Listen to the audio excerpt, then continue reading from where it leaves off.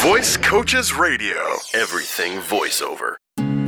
Hello and welcome once again to Voice Coaches Radio. I'm Warren Garland. And I'm Tom Robinson. And Tom, you've been in the house now for a whole, 6-7 hours, I think. And it's 3 cups of coffee. First time I've seen you in a while because you're out on the road so much. Yeah. And you got to talking, and I said, hey, wait a minute, this is a podcast, because you come off the road with the frequently asked questions of most students, right? Yeah, I thought it would be great to address some of the most common questions that I get a chance to hear directly from people that I meet. And there are some really valid things that people need to know, of course, especially on an introductory level when it comes to voice acting. Right. So this doesn't replace now the getting paid to talk class. Okay? Right. You still want to go to one of those when we come to town. But at the same time, these are, as you say, very common questions that you get, you hear again and again that might help you decide whether or not you should go to one of our classes. Absolutely. Or maybe get into training right away. Yeah, and keep in mind that 2.5 hours is kind of tough to condense into 10 minutes. 10 or 15 minutes here. Yeah, and I know there's technology out there that might do that, but I don't think you'd understand what we have to say. No, probably not. Probably not. One of the first questions that I'd really like to tackle today is somebody, oftentimes will raise their hand either in the middle of class or in the beginning or the end and say, so how do I know whether or not I have the raw talent for voice acting? Or do I need to do like acting lessons or something? Okay. Well, there are actually a couple of questions there that we can tackle right away. Okay. And I think one of the first responses I would have to that is that if you enjoy reading and reading out loud, and if you believe that that's something you could learn to do well and would like to do more of, then that's what voice acting is. It's not having this terrific announcer's voice. Okay, Yeah. Tom and I came out of radio, and so and I've done some TV, and certainly it's nice to have a voice that's melodic and people love listening to. But that's not what voice acting is today. When you think about it, how many announcers are really doing voice work anymore? Yes. It's the everyday person that you're hearing on commercials on radio and TV. It's the everyday presentation in a narration that someone's doing for whether it be a documentary on TV or an instructional video that you watch at work.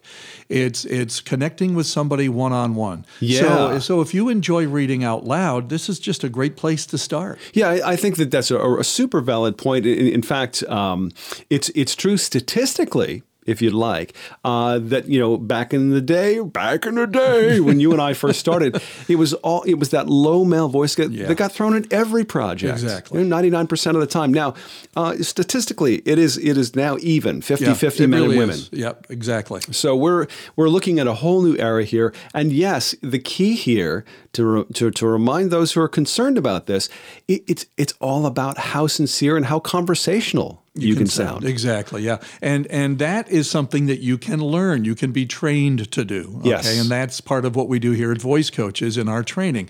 Very often we'll get some folks that start out and they're a little hesitant. They're not very comfortable reading out loud. Right. And so we've got techniques and things that we train folks so that you can get to the point where you are comfortable doing it and you can read almost anything. One of the, people ask me, well, you've been doing this forever. What did you sound like when you first started? Well, that's not fair. Okay? You really want to know? First of all, you don't really want to know because my voice is up here. Okay, first of all. And then secondly, the other thing is when I realized I wanted to be on the radio, I started getting ready to do that at like the age of 12 or 13. Yeah. And I started reading out loud every day from newspapers and magazines. I pretended I was on the radio. I pretended I was doing the news. Did you even know? Did I even know what? That you were developing as a voice actor. Well, I thought I was getting better at it just because I was doing it all the time. Yeah. And I really think it came down to that, remember the 10,000 hour rule where folks like the Beatles, before they became really popular and Beatlemania hit the world, they had about 10,000 hours prior to that of playing together. Well, yeah. And knowing exactly what they did without even, talking to one another. It was a school of hard knocks for those guys. It was. Yeah. And the same thing holds true in almost anything you do. Once you've done it enough and you get used to doing it, it becomes second nature, and that's when the success kicks in. Absolutely. I think that's a wonderful point. Now, here's the other thing that I wanted to address real quick was people ask, okay, so do I need acting lessons? Because you call it voice acting. Right. I'm not an actor. I've never had experience of that. What do I do? Sure. I kind of prefer to teach folks that have not had acting experience. Not to say that the folks that don't do a great job, but it really is two different uses of your voice. First of all, if you're talking stage acting, you're talking projection. You're talking, being able to talk to the back row and have the back row understand you. Yep. Please don't do that when you get behind the microphone. Why not? Yeah, right. Because it blows our earphones off of our heads. Okay. So that's the first thing. The other thing that's very different is, think about it. When you're on stage doing this, if you make a mistake, you cannot start over again. You have to roll with the flow, and you have to get to that cue eventually, so the next person knows how to follow you. Kind of reminds me of the golden age of radio, where there was no taking it back. Yeah. Once it was out, it was out there. Yeah. Well, here's the great thing about voice acting. We can do take 2, we can do take 3, and I'm very good friends with take 7 and 8. You've heard me say that before. 55. I visit them all the time, exactly. So again, keep in mind that it doesn't have to be perfect, and you have to know professionally, of course, how to do that, how to professionally correct yourself. That's all a part of what we teach, in our course. And it's really never a big deal to make a mistake. No. Now, that's not to say that taking, and we've had a few students that have done this, they take improv classes. Yes. And even though you're never going to improvise, that's the word I'm looking for. Read what's on the page. You're going to have to read what's on the page. You're not going to improvise. Sometimes just knowing or getting that confidence in improv, can make you feel better and more comfortable behind the microphone. Being spontaneous is never a problem as long as you're reading exactly what's in front of you on the page. Yeah, exactly. Yeah, that's what it comes down to. But again, the bottom line here is that you can do it again and again until you get it right. Right. Now, obviously, if it takes you 2 hours to do something that should have taken 1 hour, you're not going to get invited back by the producer. They're just not going to do that easily. So once again, it's knowing your craft, learning how to apply it, and that's something that again we talk about in the introductory class as he hits the microphone, but we don't really get deep into it until you decide, well, maybe I should take some training in this area. Right, exactly. Which is a great point. Now, the other thing that I hear an awful lot from people. Now, here's the thing. I'm in different parts of the country oftentimes, and no matter where you go, whatever city, whatever town, whatever it might be, there's always an issue when it comes to accents, regionalisms, dialects, and I get this. So, okay, I'm from the Deep South. Is it going to be a problem that I've got a Southern accent? Or I'm from Boston and I drop my R's? But is that... Well, once again, there is so much work out there in every part of the country that, no, this really doesn't matter a lot. Okay. I'm reminded of, and you're right about the regionalisms.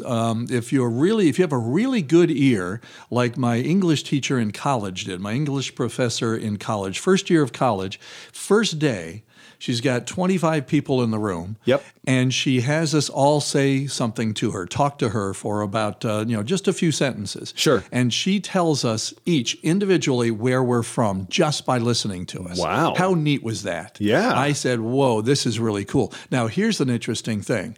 She gets to me, and I speak with her, and she says, okay, Warren, I'm not hearing any discernible accent. You must be from upstate New York.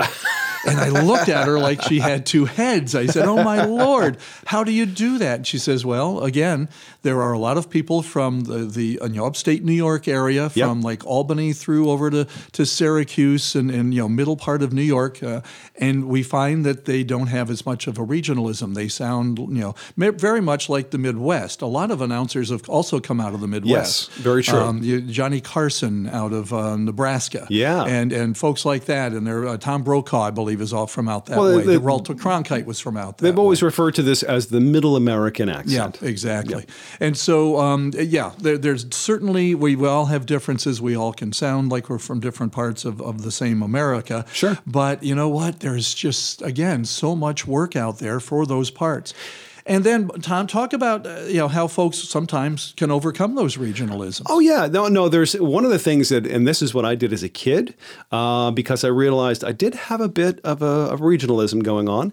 I would watch newscasters and also certain actors that I like the sound of, that were very neutral. Leonard Nimoy was one. As Spock, very, very clean, crisp diction, because that was his character. But also people like, I don't know if you remember the name of Dan, not Dan. Let me think about this for a second. Last name was Reynolds, was an ABC broadcaster. Frank Reynolds. Frank Reynolds. Yeah. I believe he was out of Chicago, but had no accent. Very neutral, and watched and listened to him a lot and tried to emulate that. And there you go. And you can do that as well. Think of how many stars you watch on TV every day in your favorite show. Yep. And then they appear on a talk show and you go, oh my gosh, they're from Australia. Yeah. Or, oh my gosh, he's British. And yet they can do an American affectation without a problem. Yes. And sometimes many different ones. Well, these are obviously very talented folks. But no matter where you're from, with practice, you can get rid of some of the regionalisms that you might have if you want to go that direction. Right, if it's a problem. If you feel it's a problem. Now, just because, again, you sound like you're from Boston and you park your car and all that stuff, and that's as close as I get to doing that, doesn't mean that, again, that's going to limit you as to what you can do. It may limit you as to where your audience may be. In other words, you may do instructional videos mostly for New England, or maybe you'll do commercials that'll just be in New England or whatever. But that doesn't mean, again, it's going to keep you from getting fine work and good work. And we do that anyway. Yeah. So that's never a problem. Yeah, I mean, there's plenty of work no matter what part of the country you're from. Exactly.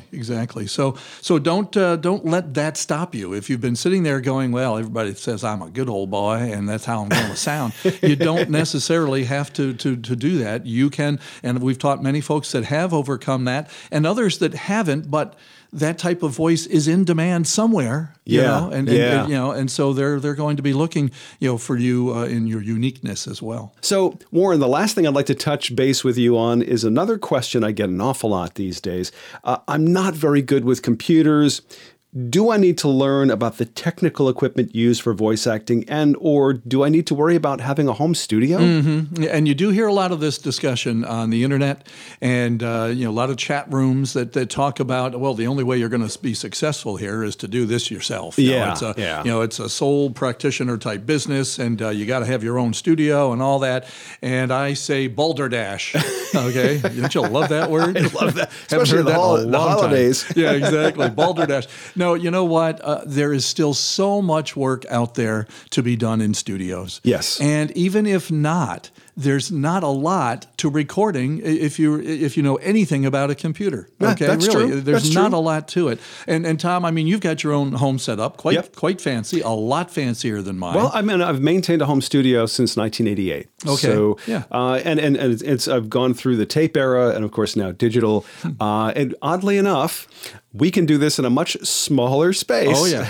Than we used to. I don't need all that stuff anymore. It really comes down to a good computer, right? A very good microphone, true, decent software. Yeah. But number one on the list, a quiet place in the house. And that's it. Yeah, we've talked about this before because I'll be doing something at home, and all I've got is a microphone that plugs right into the computer and nothing else fancy. A $50 piece of software that I use, and then as I start trying to do either an audition or something for someone, the neighbor starts his snowblower up, which is interesting in July. But the lawnmower, the leaf blower, and all that stuff. The dog. Exactly. So that's an important thing to keep in mind if you're going to go that way. But again, let's back up. A lot of folks get started in this industry on their own, but they go into studios because a lot of the work that you're looking for is done by corporations and large companies that have either their own studios or they rent studios nearby in order to produce what they have to produce. And they're going to bring you right in and have you work in those studios. Exactly. And so, and you know what? The studios, as you can tell by visiting ours, don't have to be, humongous anymore. Right. You can, Tom and I are talking, Tom's in a booth that, what would you say that is? Like, I know it's not square, but would you say maybe? Well, it's like 8 by 6. 8 by 6 or something. Yeah, exactly. Yeah. And he's in a quiet, booth. Now, very easily in that 8 by 6 space, he could keep all the equipment he needs in order to record himself. Oh, yeah, no doubt. So you're going to find that there are recording studios that you never knew about that are in your neighborhood, that are around the corner. They're in the guy's basement. They're in the attic. They're in the they're in the garage, in back, of the house. There are all sorts of ways that you can set up a studio, and you don't have to have a lot of room to do it anymore. I've been in a house now since 2002 with my wife, and when we first purchased the house, it was a very attractive sale because there was a bedroom in the basement. And that basement bedroom, I believe, was constructed specifically to keep a 16-year-old daughter in at night. Okay. There was a lock on the outside of the door. Oh, that's scary. But it is actually right in the corner of the basement. So there's, 2 solid cement walls at least, in addition to the fact that I put in some more soundproofing. Sure. But yeah, it's ideal. And if you have that kind of layout, by all means. So if we don't hear from you for a week, we should check with your wife and see if she's locked you down there? It's happened. Anyway, so I hope you get the idea that this can be done no matter what you do or do not know about computers. Once again, the software I use is so intuitive. It's a matter of pointing, clicking, dragging, highlighting, deleting, and that's all it takes. That's all you need to do. Now you do that in a document that you type up to send to somebody, right? An email. That's a good comparison. And you can do the same thing with $50 software that records you and plays you back, that you can add music to if you want to, and all that stuff. But you don't have to go that direction. By the way, if you do, take our course, because we have a premium offer that if you're a former student, right. and it's a whole premium class on how to create your own studio at home. Yep. Yeah, that's actually a really, really good course. Yeah. So we're headed into the holidays, and we're taking a break from the road so we can learn what Tom looks like again. Okay, he comes and visits us here. You really want to know that, huh? But it won't be too deep, he's trying to say. But it won't be too deep into 2017 before we again offer our popular Getting Paid to Talk class. This is the perfect opportunity to get your questions answered about whether or not you're cut out for the business of voice acting. That brochure you get from your local university, the college, the school district, or the rec program offering adult education classes. Have you seen those? I've seen those. I get a bunch of them. Oh, you do? Okay. You've probably seen our class listed among things like decorating for the holidays, basting the turkey proper, that kind of stuff. Yeah, right. Now, starting again the week of January 10th, we'll be on the road yet again, perhaps right near you in your town. Yeah, that's true. Look for our class in January in Washington, D.C., Baltimore, Frederick, and Gaithersburg, Maryland, and Port Ewan, New York. Also in Atlanta and Valdosta, Georgia. I love the name Valdosta. Nashville and Memphis, Tennessee, and Cortland, Liverpool, Webster, and Tonawanda, New York. I like saying that. Yeah, that's cool.